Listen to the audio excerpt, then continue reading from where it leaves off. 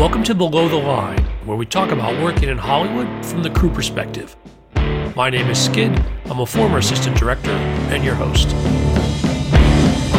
Quiet on the set. Today is our second episode about the 74th Annual DGA Awards, and we're discussing the films nominated in the category of First Time Feature Film. In case you missed us on Monday, let me reintroduce our panel. Katie Carroll, First AD. Happy to be back. Bill Hardy, First AD and producer. Hello. Roger Mendoza, Second AD. Hi, everyone. And Shaun O'Banion, producer and fellow podcaster. Hello, Skid. Hello, everybody. Well, it's nice to see all of you. Thanks for coming back. This should be a fun conversation. Let's turn right to the nominees. The DGA is recognizing 6 films this year in this category, and we'll discuss them in alphabetical order by director's last name. Since these are smaller films and a lot of listeners may not have seen them yet, I'll share where they're currently streaming and we'll steer clear of major spoilers. The first film on our list is from Maggie Gyllenhaal for The Lost Daughter, produced by and streaming on Netflix.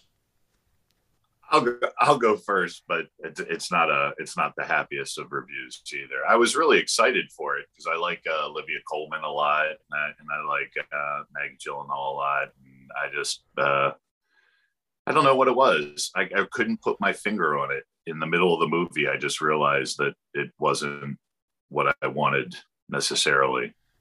Is it because she's a horrible person? Yeah. Well, I mean, I felt kind of the same way. Actually, what I was really intrigued by were, and this is not a spoiler, the flashbacks with the younger version of Olivia Colman, Jessie Buckley, I think. Yeah, Jessie Buckley. I love that stuff, but overall the story was, I don't know, it was fine. Not to spoil anything, but the ending, I think the ending was really ambiguous. I love ambiguous endings.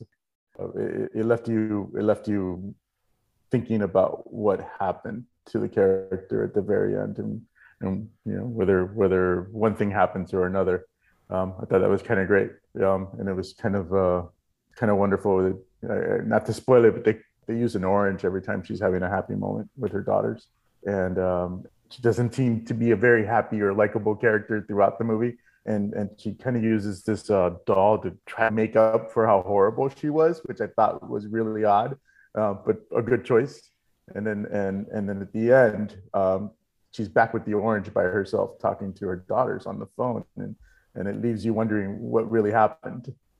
I'm with you, Roger, and it wasn't just to the ending. I enjoyed this film. I do think that there's a group of films this year for me that in watching, I wasn't completely sold on, but somewhat on reflecting, I enjoyed them more. And I almost think they're worth a second watch. And this is one of the films in that category for me, where I think flashbacks I'm normally not a big fan of, but they work really effectively in this, in the way that it intertwines with the story. I thought that worked. And I think it's a challenging story, and I think it takes some to get into, but on reflection, I moved it up in my ranking, said, no, that's something that's worth watching and I'd like to see again. And for a first-time director to handle those nuances and deliver on that, I was very impressed.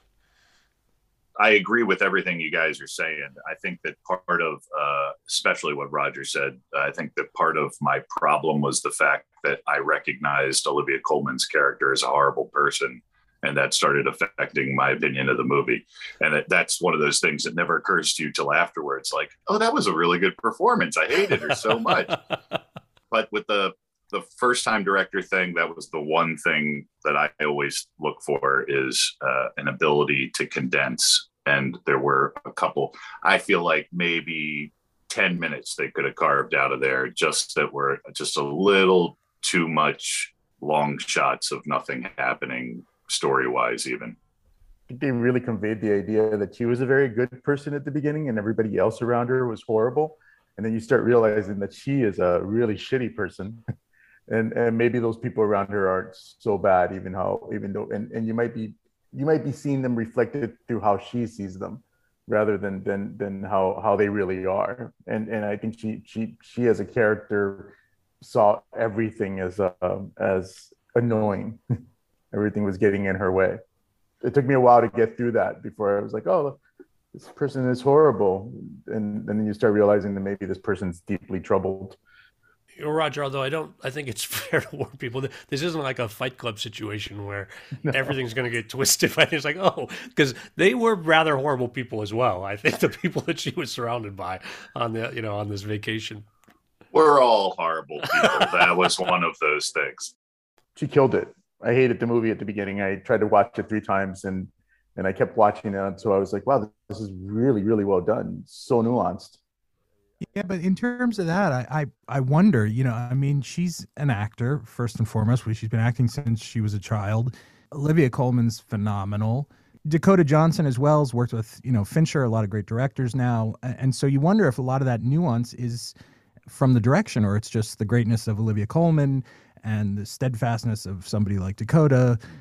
That's why I was sort of looking more to story to see in terms of first-time director what she was doing, kind of to what Bill was saying. Did she trim it down? Was it very focused? And for me, I enjoyed the film, but I don't know that it was, it certainly wasn't my top. Well, I think that point about actors carrying the film, it's an interesting take on that. I mean, with those actors with the kind of resumes they have, I think if the director didn't have a steady hand, you'd see performances across the board and all of this I thought integrated really well. I mean, you bring up Ed Harris and the other characters as well that I think are balanced in there. And I do think that actors generally, in my opinion, if directing the one thing where you don't get any help is dealing with the other actors, you are responsible for getting those actors to integrate and deliver the performances. Again, you can see where great actors can make a difference, but generally when that's the case, it feels like there's something else that indicates it. Either actors like being in different movies, or when there's kids and the kids are bad, that generally means to me that the director was not doing it as actors. And I didn't get that from this. That being said, it's hard to say not being on set.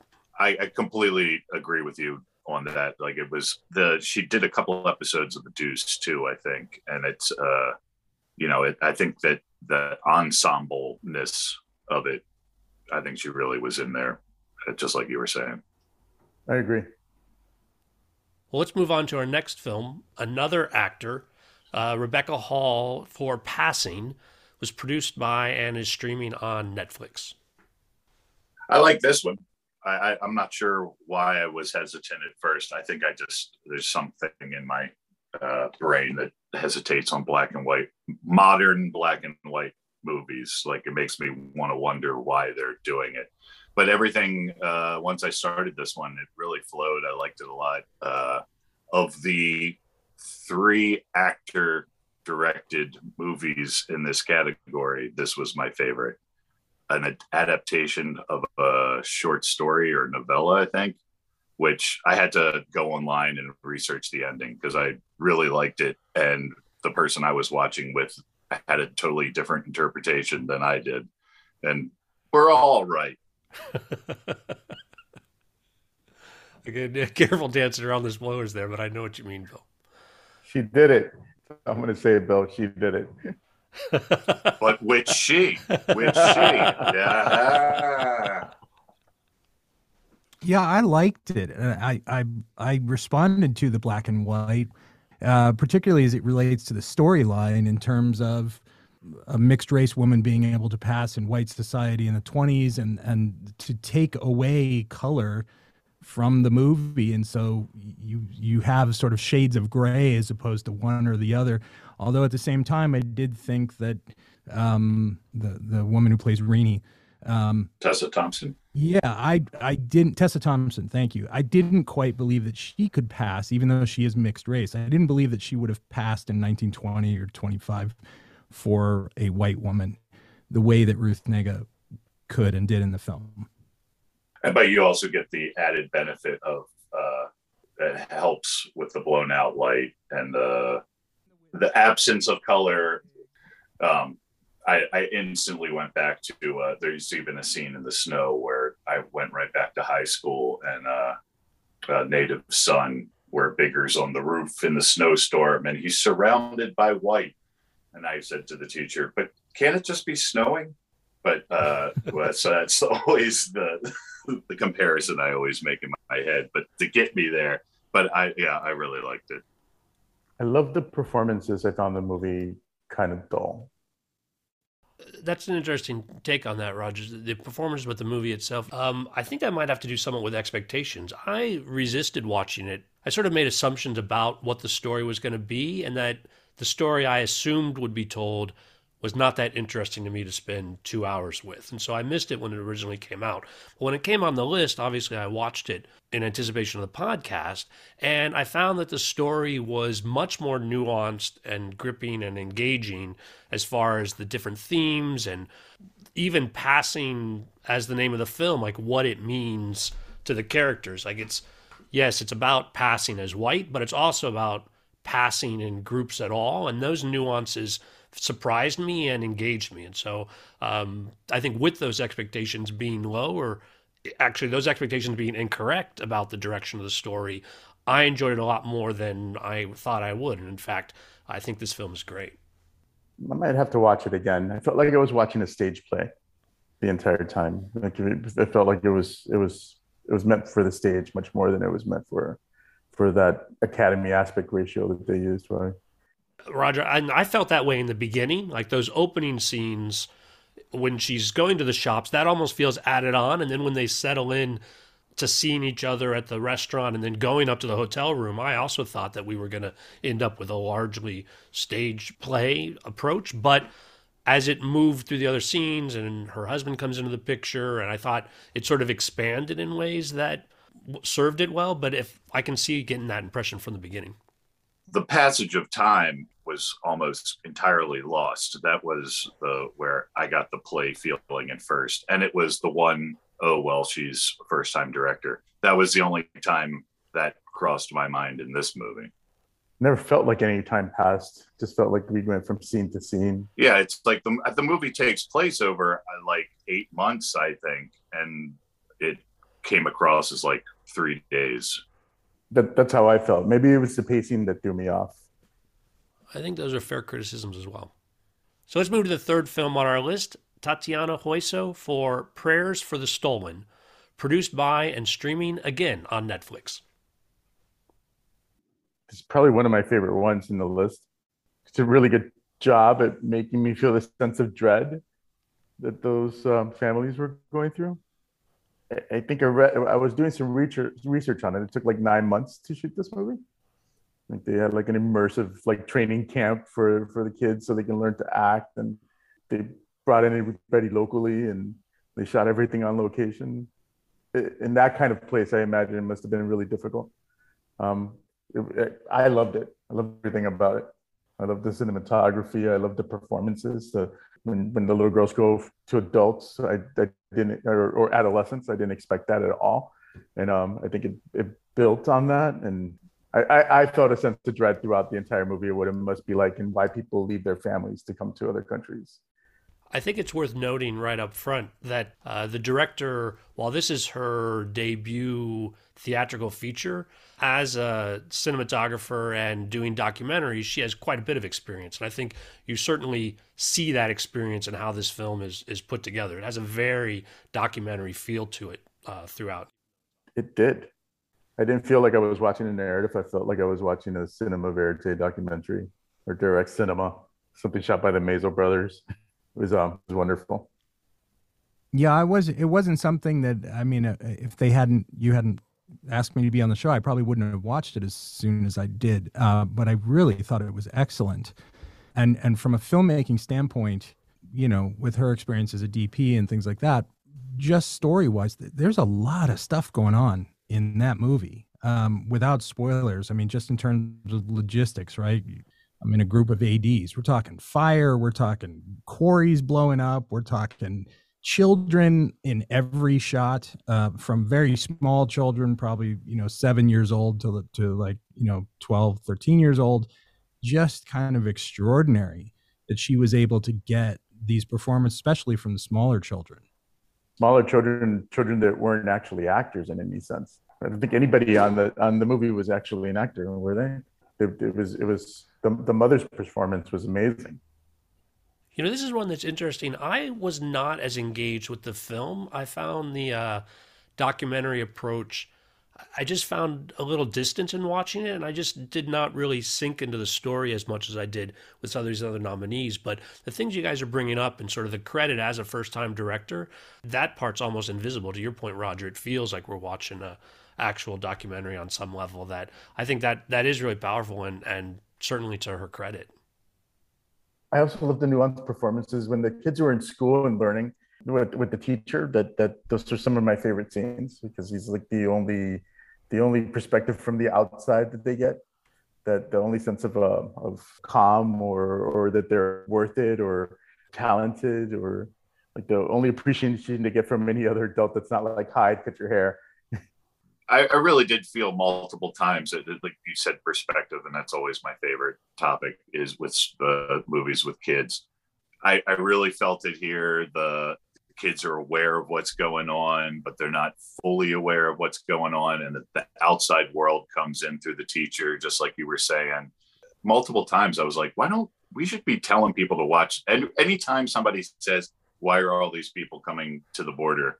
I don't understand why they don't just stay where they are. I feel like here's a perfect example. It's just one, but here, this movie, I really thought that part came across really well. The family trapped where they are, just trying to live their life aspect of it, and the dread at the same time. Well, Bill, and to follow up on that, I feel like we all agree that this movie was better than Belfast. Sort of. I don't know. For me, I like them both. I look for a lot of the same reasons. But these kids, I did have a different reaction to these girls' performances than I did to the boy in Belfast. Absolutely. The fact that it's really three characters that are very important to the story. That's really six actresses, right? Did I understand? Did I see the translation properly as far as because the whole the hair lip thing was where I was caught up with that. I started going, oh my God, did this girl actually have the surgery while they were shooting the movie? Like that's when I started doing the research. Like I started looking at the articles online about the director and everything. So anybody notice there weren't any fathers? Well, they Anna mentions at one point that dad's gone away to earn money to help us out, but clearly, her understanding of it is not reality. The hillside full of people on cell phones. That was the one that brought me into it right there. I was like, that's probably the most relatable thing to everybody. And where they live, this is where everybody has to stand for their cell phones to work.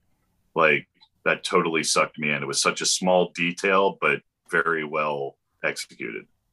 Well, also again, I don't think it's a spoiler. It's not a major plot moment, but there's a bit in a hair salon where all of the families are kind of in there and people are talking and there's girls getting haircuts and all of a sudden the militia rolls in and there's gunfire outside and they all go under the tables and then it suddenly stops just as quickly. And then everybody comes up and there's no discussion. It's just like, this is our life. This is just what, it's like LA people when there's an earthquake, the kids go under the desk and then you come back up and like, well, another one. Okay. I thought that was exceptionally well rendered.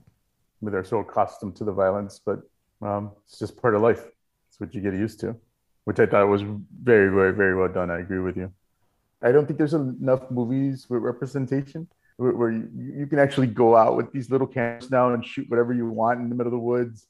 And I thought that's what would happen when everybody started getting these little DSLRs that could shoot 4K. And it's nice to see that people are actually going and making stories about people or underserved communities and giving people a better understanding what the world is like, because that's what I thought cinema should be. I mean, that's how I related to most of my life. When I didn't know how to express a feeling, I guarantee that a movie would explain to me that that's how I should feel. It's like, oh, that's how I felt. That's what that is. It's wonderful. I think out of all the movies on the list, I think that's the one that made me feel the most. Well, we'll move on to our next film. But before we do, in case folks are worried that we've been blocking Katie out, it's just because she hadn't watched any of the first three films when we sat down for the, I'm back. panel. So, Katie, we'll expect you to kick us off on the next one. Lin-Manuel Miranda has been nominated for Tick, Tick, Boom. That was produced by and streaming on, one more time, Netflix. I interviewed the editors of this film on the podcast for The Curious. That was season 9, episode 12. Katie, why don't you tell us what you thought about Tick, Tick, Boom? I love Tick, Tick, Boom.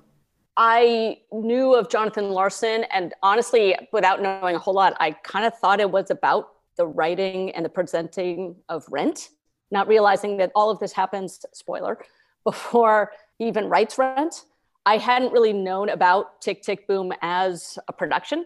So when I was watching it, I was like a little bit confused about, okay, we're flashing to a 3-person play that's also telling this. But once I let go of understanding the concept of what is being presented and just enjoyed the story is fantastic. All the different characters are so great, right down to, but also like the set dressing and the art direction. I mean, that's finally what an actual New York apartment looks like, instead of these giant apartments that everyone's walking around in. Oh, I live in a shoebox. Like, no, you freaking don't. This is a shoebox. This is what people live in. The door doesn't work, so you throw the keys down. The swimming aspect of it, I loved every moment of this movie, and with the songs as well. The songs are great. My favorite. I'll chime in now. I enjoyed it. A lot of that I think is just down to that actor. I mean, I just am a huge fan of Andrew Garfield. I'm not much for modern musicals, to be honest. So, for me to be engaged with this one, for me, it's a mark that it's a well-made film and that it's experiential, and that I was drawn into Jonathan Larson's story. I also didn't know about Tick, Tick, Boom, though I'd heard of Rent, still never seen it, but I did enjoy it. Looking at these films again, 4 out of these 5 people that are nominated have been on sets and sort of understand how things go. For me, it's a bit of a cheat for somebody like Tatiana to be up against Lin-Manuel Miranda. I mean, that guy, he hasn't done film, but he's directed stage musicals that are astonishing. So I did enjoy it. It's not my favorite, but it's close to the top. That's also one thing, is that someone who's done so much work directing stage to move to features, that's one reason I did love this, is often when you bring something that is a stage production to the feature film, i.e. West Side Story, like we talked about a couple of days ago, that it can sometimes feel very closed in. And I felt like when we were at the stage diner and it was an actual practical diner, but then it became wide and you felt the stage presence, or his roommate moving into the new apartment and the dance that didn't look, I mean, it clearly wasn't. So it felt like it was in the real world. And that's one other thing that I think a lot of stage directors sometimes lose aspect of, because they're still just so focused on what can happen right in front of me. They're not necessarily thinking about where can I take the camera. It's like, what can I put in front of the camera, not where can I take the camera, which is a different mindset. He did make it feel like New York in the 90s. I thought that was wonderful. Very much so. They picked the perfect locations for it, the perfect places to still look like that. It felt lived in. And I guess that's a testament to the production design. Yes. I think to some extent, that's probably, not unlike Lin-Manuel's story. I worked with him years ago in a Disney movie. I think he probably worked 3-4 days. It was Peter Hedges wrote and directed. So he's also been around these people, but he was also a New York guy who spent many years trying to get Hamilton going and look at the massive success. So I think there's a kinship between him and Jonathan Larson. I'm not as into this film as some of the others on this list from the first-time director perspective. I did, as I advertised earlier, and obviously pitched for the podcast, I enjoyed talking to the editors and seeing the challenges they faced. They love working with Lin-Manuel Miranda and sort of how those things came together to tell the story. I don't think that the music is as engaging on this. I think that was part of why I just didn't really get into it the way I did even some of the other films on this list. And I do think it's a little biased, again, in this category, where this is the one on the list that, at least, it's the only one on this list that has a directorial team. So they were DJ signatories from the start. I just get a sense that, this is a major production where Lin-Manuel Miranda has lots and lots of professional, high-end people on his team. Support. Yeah. Which, again, it's not, I think the film is great. I enjoyed it. I think that there's challenges in putting together this story from all the different aspects, because it's not just the play of Tick, Tick, Boom. It's all the elements of how it came together and the larger picture that I think Lin-Manuel Miranda gets credit for, but I'm not sure that it's this level of achievement I'm seeing on some of the other films on this list. That's my take. I agree with there just a couple of things where I was like, the songs just weren't. I'm a guy that's into musicals, but the music for this one just wasn't there for me, and that's when I went, oh well, yeah, that's why this one never actually got made. Like my problem, I think, was the screenplay. It was the organization of the story, like Katie was saying, whereas maybe I just knew it was about the guy that wrote Rent, and that confused me going into it, or because I really like the idea of recreating this videotape of the one performance of this play, but I was too confused at the beginning of why he was on the stage. That could have been solved with a slightly different presentation at the beginning, I think. But I love the scene in the diner where I was like, oh, I know who all these people are. I'm like, that's my favorite scene. By far. And as an AD, logistically, I started thinking that would be both heaven and hell, because I'm enough of a fan of all those people. Like, oh, this would be one of my greatest days. Please don't let me fuck this day up. For folks who are not familiar, it's not a spoiler to say that they have all these notable theater people doing cameos in this one scene. And yeah, I talked about that with the editor as well, where you're not just going to leave somebody on the cutting room floor when you've had them show up for this kind of work. I mean, that's to all your points. There's a lot of work in that. Also, just who do you give what number to? Like, is Patti LuPone going to be pissed that Brian Darcy James is number 32 and she's number 33? Or like, at what point do they care or not care? Like, literally the smallest thing could matter, but also, can you just imagine the size of the base camp on that day? It's like a Marvel base camp. Yeah, it totally is. Just on less money. Yeah, I mean, I'm sure they shot that part probably during COVID, in which case all those people were completely free. Like, yeah, I'll show up. Why not? And so they probably all just got scale for the day because they're doing a favor. And back, Skid, to your point of, yeah, Lin-Manuel could probably just call in a whole lot of favors. And as soon as one person says yes, then 27 others are going to say yes. You just need that first person to say yes. And then once they realize, oh, this scene could kind of be really awesome with all of these people in it, as opposed to just 2 or 3. Oh, who else can we start calling? And then it just snowballs. Like, oh, do I need to write a new line for this person who just said they'll show up and bring their friend, even though it's COVID, you can't bring a friend, but they showed up with a friend. Like, okay, how is this going to go? Do you think that was just one day of filming? I feel like that was a couple of days of filming. Yeah. So actually, you're reminding me, I'm pretty sure one of the takeaways from talking to the editors was actually they did this in passes. And so with the COVID considerations, like it was single people in there, and then they brought in the dancers and extra people in a separate pass and built it. I'm not going to say how many days, I don't recall, but it was a lot of digital work as well to like integrate all of that. And so to the degree that that's a lot of work for a director to keep track of, like, but also there's a village, right, of people and talent that it requires to pull off a scene like that, particularly under COVID and, with all the technology involved as well. I think it blurs the line about where the responsibility is. Credit surely to Lin-Manuel Miranda, but again, lots and lots of people involved. I mean, how often do you storyboard a diner scene? But chances are good it was storyboarded, because that's one way to help you keep track. Oh, shoot, we still need this scene or this shot where you're going to see that person in the background. We got to incorporate it. Storyboarding a diner scene that's not a fight is probably not often, but probably could have helped in this case if they didn't. And if they did, probably good call. Yeah, and those editors have to know where they're going to stitch.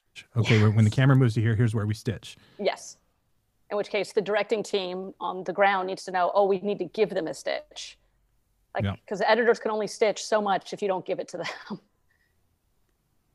Loved it. Of the two musicals on these lists, this is definitely the better one.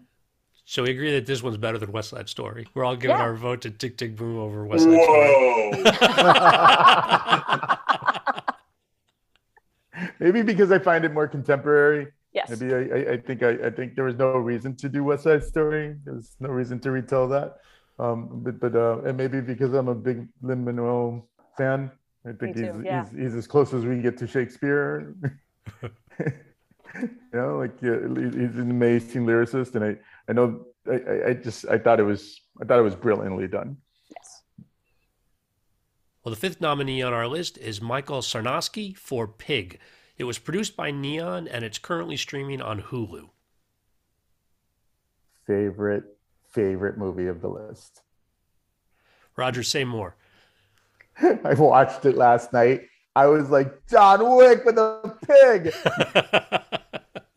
And it's more like Buddha John Wick that cooks. It was amazing.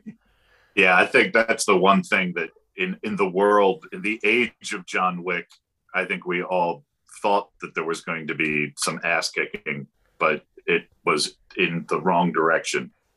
Yeah. Inverse ass kicking. I've never seen a movie get you to a climax and then de-escalate everything. It was instead of escalating at the climax, it de-escalated. And that was brilliantly done. Instead of taking you to a place where you're like, yes, here we go. It was like, okay, we're going to turn it all down. They do that in a way that's really effective, where that, to your point, they escalate the action, and as that de-escalates, I think that the emotional tension and sort of the story behind the story behind all the stories comes together in a way towards the end that is even more powerful given where your sort of adrenaline on those other scenes goes. And again, we're trying to avoid the spoilers on this, but this is a film where I had expectations to really enjoy it in one direction. It didn't go in that direction, and still it really carried me along. Also, Roger, my favorite film on this list. I will say, look, first off, I did love the movie. I thought it was great. I have a little bit of an issue about complete and utter lack of female characters. I get that it's really about these three guys, but between Nicolas Cage and Adam Arkin and pining for wives who literally their only personality trait is that their husbands love them. We know nothing about them other than their husbands love them. We don't know their hobbies. We don't know what they like to do in the morning. We don't know if they were 20 years younger, 20 years older, the same age as their husband. We know nothing about them. So arguably the biggest female character in the entire movie is the pig. I got a little bit of an issue with that. Otherwise, but I still did love the movie. So, I mean, I know I'm not supposed to point out a problem with an overall story arc without a solution, and I don't really have a solution. That's just one little thing that kind of rubbed me the wrong way. I kind of looked at it another way. It was like the women were the most important characters in the movie because they were important to the men, but they weren't important broken because of them. So how wonderful must these women have been? I know we didn't learn anything about them, but all these men were broken because of their loss. Right. So the men are broken because of their loss. So they are the band-aids for the men. That doesn't mean you know anything about the women. It's putting them on a pedestal. You're like, did they deserve it? Were they assholes? They might have been assholes, but these men loved them. They might have been the kindest, sweetest people on the face of the planet, but these men love them. When you don't know anything about the women, except that the men love them, that tells you more about the men than the women. Sure. So I understand your point, and I kind of got that, but it was like, but given that it was written by a man, that's his perspective as well. Thinking, well, I'm telling you all about these women. It's like, no, you're telling me about the men who love the women. You're not telling me anything about the women. And considering that's a main point of why they are now doing what they're doing, or now of why they are where they are. It is sort of an extreme approach to the Bechdel test to just not have any women in the movie at all. Wait, what? Talking about what? Why? What? There's no issue about what they're talking about because there are not really that many characters who are female across the board. I'm just saying, all that being said, I still liked the movie. It was definitely my favorite on the list because, if I'll go back to my first time director thing, totally oblivious to it on this one. I'm totally hung up right now on everything that Katie said because I'm like, shit, I am such a misogynist because I never even thought about that. But other than that, I never lost track of where I was. I never got bored with the pacing. I was engaged the entire time. It kept me interested, and I thought that I fully expected Nicolas Cage to run away with this thing too. I thought that I imagined over the topness. So if nothing else, keeping him at a level, maybe he did that on his own, but keeping him at the level that he is the entire movie, I highly applaud that. 100% agree with that. I don't know a lot about this film, but I did some searching for articles and didn't find that much. But the ones that I did found suggest to me, and someone can correct me if they know better and I'm wrong, but that Michael Sarnowski wrote the script, got an agent. That agency also represented Nick Cage. So he saw the script and agreed to do it.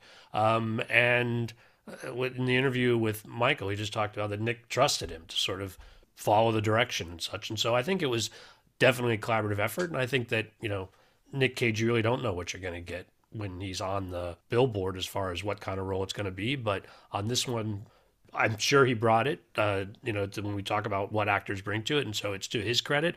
But I also think that it fits so well in with the overall film that I want to give credit to the director as well. Watching it, you just imagine him saying, do less, Nick. Just do less. Just bring it down on every take based on what Nick usually does. But I thought it was... even visually, I'm just very assured. Every shot was so well composed, and the overall tone. There are moments, as Roger was saying, you go in maybe expecting John Wick, especially because of Nick Cage and his ability to sort of ham it up. And then it just doesn't do that at all. And it stayed remarkably consistent in like every way. So for me, it was the top of my list as well. And like the bakery scene, super impressed. Like, I think 2 shots. The entire scene, high and wide the whole time, high and wide, and then just him at the end for that little button at the end. That takes some serious self-assuredness to only do 2 shots. Now, who knows if he's like, well, let's do coverage just in case. And in the editing room, they made the decision. But even in the editing room, if you make that call, like, this is how I'm going to play this scene, that takes some guts to do. But also like trusting your actors, but getting your actors to play an emotional scene only from a high and wide. Did you get the sense that playing that high and wide gave you a sense of detachment, which feels like that's what's the character's entire motivation after he lost that person, right? Is that he was going to be as detached as possible, to let go of ego, to let go of everything. Because maybe that's what got him there. And I think holding that with the person that might have been the closest to him was really, really good. That was a great piece of storytelling. And if not the closest to him, the closest to the person who's closest to him. So therefore, by default, important. Yes. No, you're absolutely right. It sends, it's right back. Yeah, it's. Well, and also given the beginning, and I won't say what happens, obviously, but there is violence in the picture. There's a confrontation between Cage and Arkin that is just rife with tension because of their history and what this confrontation that they're having over who's responsible for things or not responsible for things. And I kept waiting for explosion. I won't say if there is one, but it's pretty impressive direction. And then some of the cooking scenes kind of reminded me of Chef. It's hard to do a cooking scene yet still demonstrate the love that you put into making the food. Like, I think Chef did that really, really well. Julie and Julia did that occasionally pretty well. But there's a way just to show that you're putting love into the food that you're cooking so that when people eat it, they feel that love. That was done well too. So even with my issues, I still love the movie. There's a line which I won't give away either, but there's a specific line related to that that Cage says, that if it wasn't delivered in the right way, you'd be like, come on. But it is delivered in the perfect way that you just go, okay, I buy it. From this character, from this guy, yeah, I buy it. I think he should get an award for his performance. Somebody needs to give Nicholas back on, give him something, bring him back. Yeah. Get the nomination for this, the big studio movie, and then that'll get him like $2 million per day for all of the schlock that he does for another 10 years. And then he'll make yet another comeback. Well, his next movie is a massive excuse for him to dive into his Nicolas Cage-ness again. So we'll see what he does. But I kind of dread it and can't wait. Well, in talking about next films and bringing it back to the director, I am a little disappointed to see that Michael Sarnowski's next film appears that it's going to be A Quiet Place 3, which is not a series of films that has really amazed me, and a little disappointed to hear that that's where we'll see him next. Maybe he'll bring something unique and awesome to it, or maybe he's just cashing in. Make that money, boy. One for them, one for you. One for them, one for you. This is another film where it's solid, and if there's crew out there listening, I'd love to have somebody on the show to talk more about how it came together. It's not a DGA team, or they didn't accept the offer of membership if it was given. But again, it will be interesting to see what he does next, because this, I think, is a very accomplished film. The last of our first-time directors is Emma Seligman for Shiva Baby. It was produced by Utopia, and it's currently streaming on HBO Max. I like this one, but probably for the reasons I'm supposed to get that, like, my shoulders up by my ears feeling while I watch it. And so the director did a good job of giving me that feeling, but all I wanted to do was escape, which is what our hero wants to do in the movie. But at the same time, if all I want to do is escape, I don't know, I'm torn, because, like, okay, great, then you conveyed the message you wanted to convey, but if all I want to do is escape, then that leaves me wanting to escape your movie. I don't know, I'm torn on that. And it was funny. I laughed multiple times, and this is a very heavy category this year. So I'm not sure how much of my enjoyment of the movie was the relief factor. It was like, it takes place after a funeral, but nobody dies in this movie. I think it's the only one in this category. So a little bit of backstory on this. As I understand it, it's an expansion of a short film that Emma Seligman did as well. And I think that it shows the strain a little bit of filling in a short film. I think the laughs and the moments that work in this movie probably worked great in about 20 or 30 minutes. But I think the expanded story, the whole thing felt just a little off for me. And I don't know that this was a successful transition from short to full feature. I appreciated that she felt like she had been there for a really long time. So I think there's a world where it helped that it was a little bit longer, and that it's like, can we go? Yes, just find your father. Great. But, like, it takes, like, you spend an hour trying to leave, and so much happens within an hour just trying to get out of there. So there might be a little bit of both, of trying to create story, but also you have the built-in story of trying to leave. Yeah, I almost had the moment during the movie where I was like, oh, this could be a nice one-act play. Like, it does flow that way too, the confined space. I don't know why you're making that face, kid, but that's my thinking face, Bill. That's my thinking face. Sorry. I thought that was like you going, no, I don't know, but maybe dinner theater. Yeah, if it had been any longer, it would have been too long for sure. With that, the idea of the used to be a short film, an expansion of the one joke short kind of thing. But it was on the verge of being too much for me. But I gave it as okay, good job. They cut it right there. Consider this a dramedy, or it felt like there was a lot of slapstick to me in some sense. Yeah, I think that was the whole play aspect. Like, it was almost like there were pauses in dialogue for the audience to laugh. Like, it's a timing thing. I did like the parents' performances. Polly Draper, the mom. Polly Draper, Fred Melamed. Yeah, they were fantastic. I mean, they've been brilliant for 40, 50 years already. So, I mean, that's right up there with everything else we've been talking about. Every now and then you have someone, like, even if they're mediocre, their mediocre is better than everybody else. So, like, I think they helped carry her performance, and I love the feeling of being so uncomfortable in a situation that you created that's coming to light. I don't know, it just felt like something that would happen to me at some point in my life. So you're just in that uncomfortable situation, you don't know how to get out of it. And I think that was that if there was anything that I liked about the movie, is that was really, really well conveyed. That the director did a good job at making you feel that tension and feeling uncomfortable, almost like she lived that situation at some point in her life. I guarantee you she did. I mean, granted, this is probably a heightened version of it. Guarantee you it happened like that. Or at least something where you're showing up and you have the story with your parents. Okay, you're going to take meetings. You have graduated. You have a plan, because everybody needs to present a good face to the community. Not that you're doing nefarious, not nefarious, but like, Yeah, heaven forbid a 22-year-old not know exactly what she's going to do for the rest of her life, and that parents would be okay with that. No, we have to tell everyone, no, we're going to be fine. It's going to be fine. We have plans. Our plans are better than everybody else's plans. It's all a competition. Going to be a lawyer. Exactly. Let's get you an internship.